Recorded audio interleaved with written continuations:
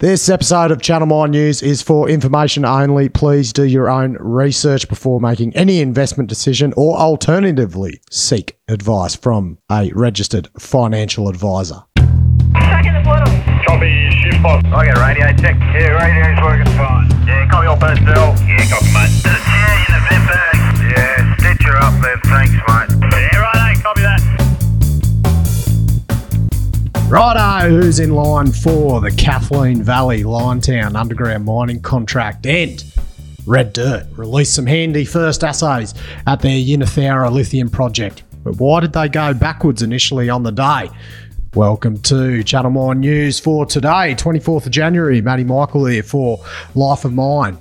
Let's get into it. Now, Liontown LTR last week released an announcement saying their CapEx has blown out by 60%.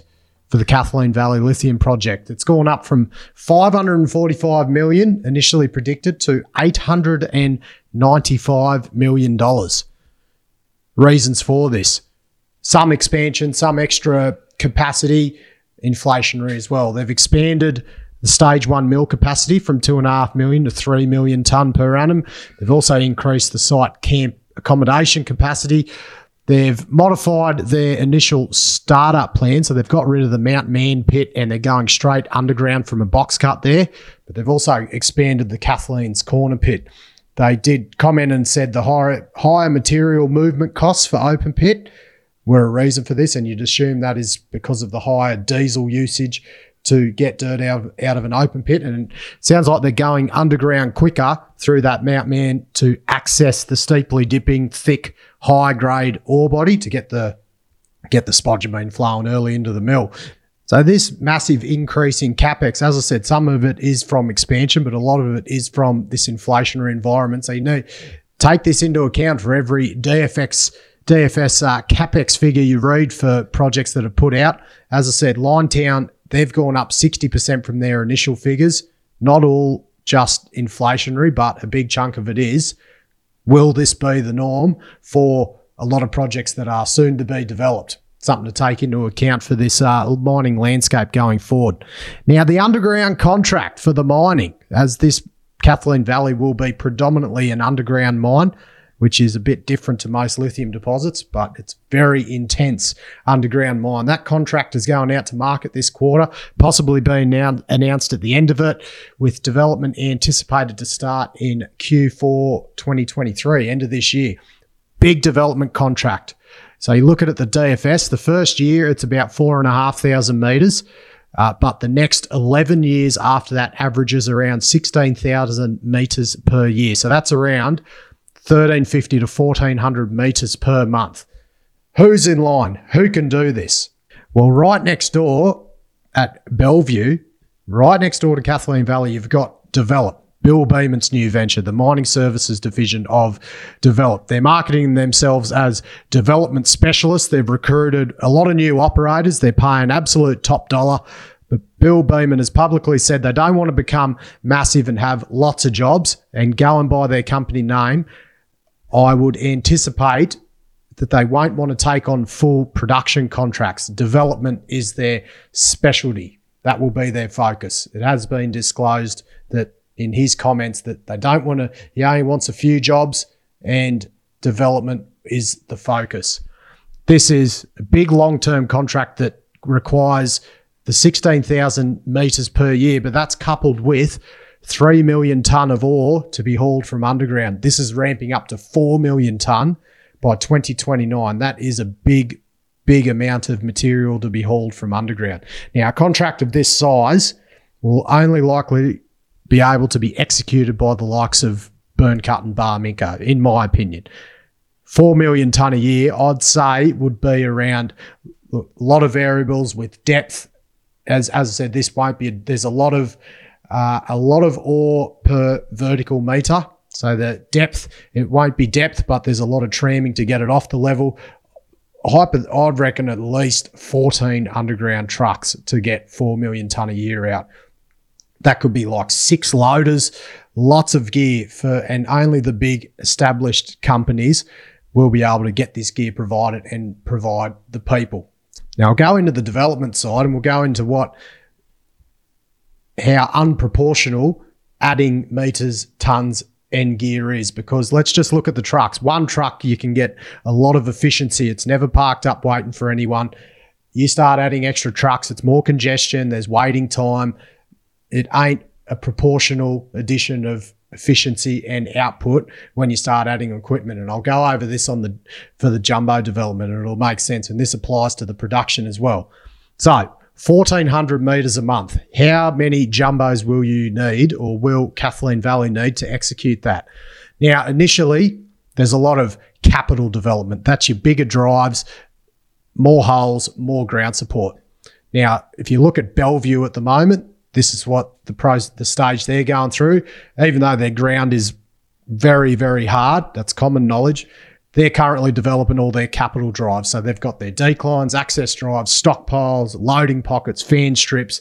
A lot of extra work is required to get the same meters advance as you would for a smaller ore drive. Now, you couple that with the extremely hard ground at Bellevue. That's why the frontline develop operators, they're only getting just over 300 metres a month. Put them in softer, better digging ground, they would be getting up 500 to 600 metres per month with they've got full-time nippers, they've got a lot of assistance. That shows the impact that hard ground has.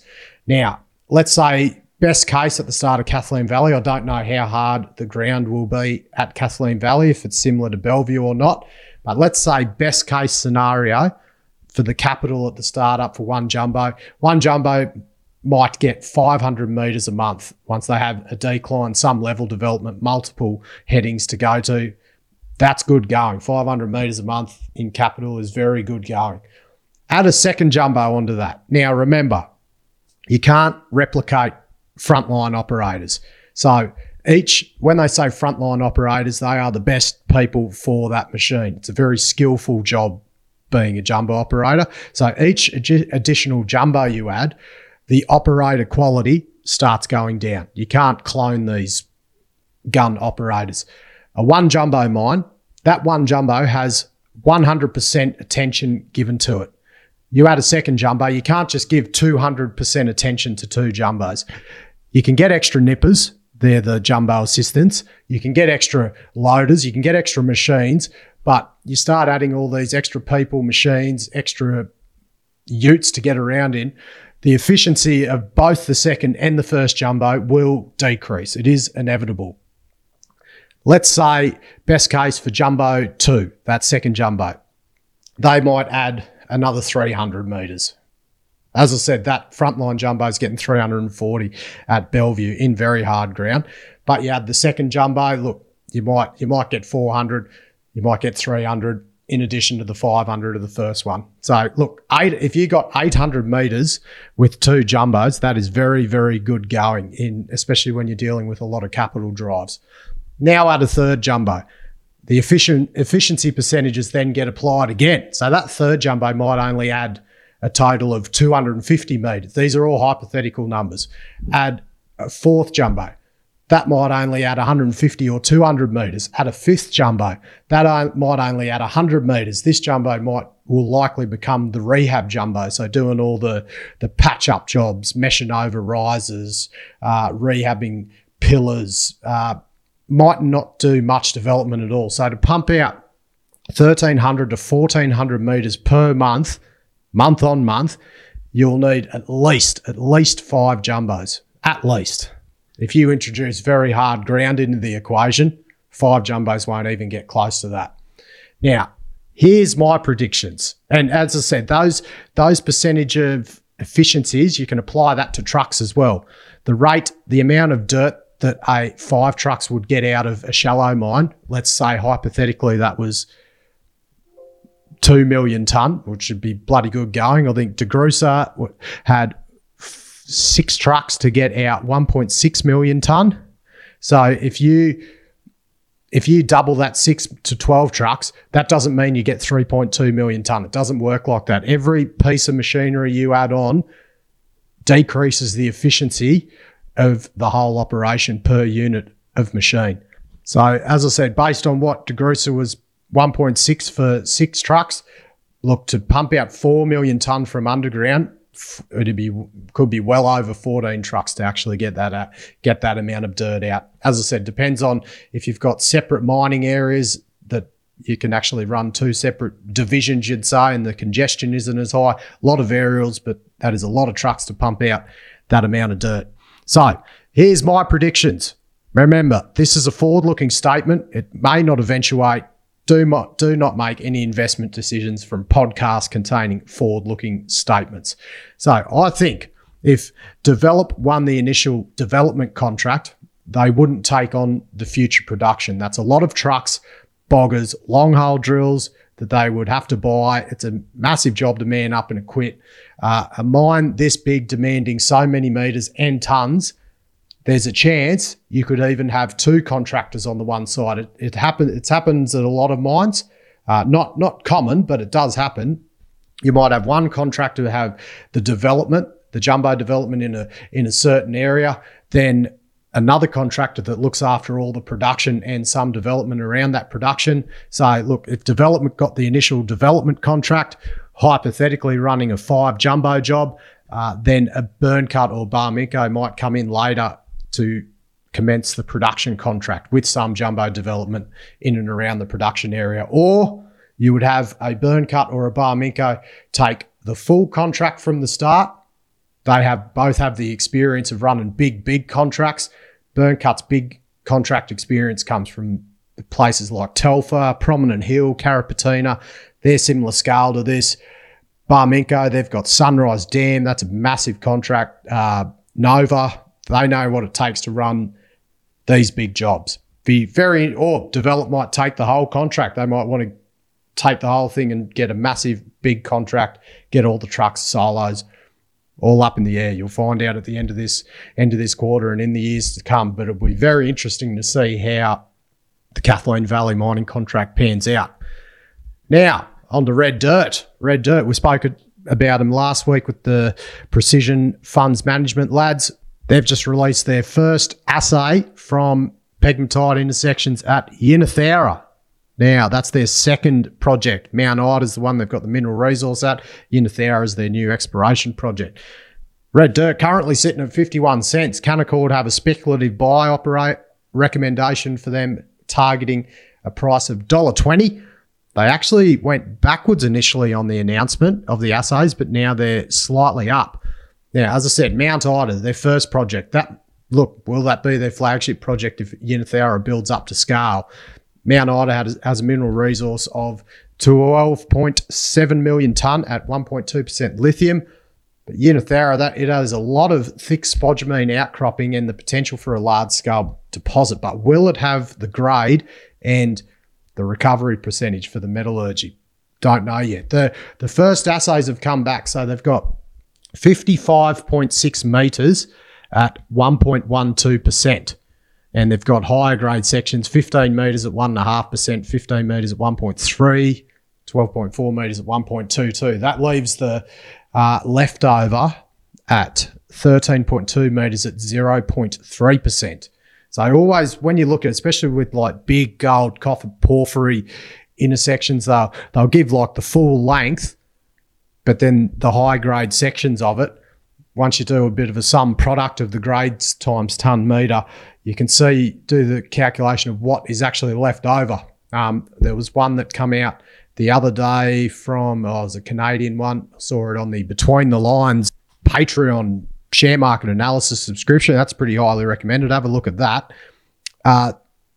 Once you calculate what's left over, sometimes that leftover material over that whole distance that isn't in those high grade portions is actually barren. So that's something to consider. Now, another one to consider with these results, it is 55.6 metres, and because they have given a cross section, but you look at the angle of the holes, it's dipping at 62 degrees. So if you apply your trigonometry to that, it is relatively vertical, this interpolation based on it. If 62 degrees at 55.6 metres is actually 26 metres true width. So that 56 metres is cutting through it vertically a bit. You can also apply that to the Patriot Battery Metals hit that they reported. Massive hit, 157 metres at 2.12%. But that hole was dipping even more vertically at 65 degrees. Now, Patriot, they haven't provided any cross sections showing the ore body interpretation angle. So, look, you can't really accurately assume what is true width, because if it's dipping and that is actually intersecting it perpendicular to the dip, that would be the true width. But if the ore body was vertical, look, I think 65 degrees is about 42% of that. So that 157 metres converts to about 66 metres true width, left to right. So that's another thing to consider when looking at these massive hits. Now, another thing with the red dirt, the photo only shows 124.5 to 129 metres, showing the coarse-grained spodumene, which had an intercept of that period over that interval of 2.2%. Now, that's only 4.5 metres of that 55.6 metre grading intercept. So, look, coarse-grained spodumene crystals, they work better in flotation compared to fine-grained crystals, which have a lot lower recovery. We just saw Alchem the other day report in their quarterly that Mount Cattlin's recovery was only 37%. Now, this was up from 25% in the September quarter, and Alchem stated that this is due to the fine-grained nature of the spodumene ore that they're currently mining. So, look, Pilbara Minerals, Pilbara Gora, their recovery is above 70%. 70% should, in the 70s, should be where they're at. So, something to watch out for regarding the future metallurgical work that will inevitably be completed for Yinnetharra. Mount Ida's metallurgical work, that come back with a recovery of 74% for a 6.2% spodumene. That's very good. The question is, will Yinnetharra produce the goods for the metallurgical recovery? So it's all well and good having a big, massive deposit, but if the spodumene crystals are too fine, they applying a much lower recovery percentage will have detrimental effects on the NPV of that project. Now, also, if you look at in this announcement for the Yinnetharra results on page 6, you'll see the historical lithium results from around Yinnetharra that were previously drilled. They're not really knocking the lights out. So look, 36 metres at 0.7%. The only decent grading hits are 1.49% and 1.26%, but they're only 2 to 3 metres thick. So they've got a 90,000 metre drill campaign planned this year. We'll see if that starts hitting some more high-grade, thicker intersections like this. Righto, I think that'll do for today. Now, we're on TikTok now. I'm on TikTok. Go follow Life of Mine Potty on TikTok and give the Twitter ones a follow. I've even done an individual account on Twitter now at Matty Michaels, that along with the at Life of Mine Potty. So it looks like you need a personal one to put a face to the name, and the business one. This is what I'm figuring out about this Twitter world. So give all the socials a follow, give the episodes a share around. Hey, get your underground operators tickets for the Brisbane Conference, March 27th to 29th. I just released a podcast with Chris Carr and Peter Hills, the AusIMM committee members, talking about the history of the event, giving a bit of promo. It's going to be awesome. I'm gonna go. Come have a beer with me. Should be great. Righto. Stay safe out there, everyone. Hooroo.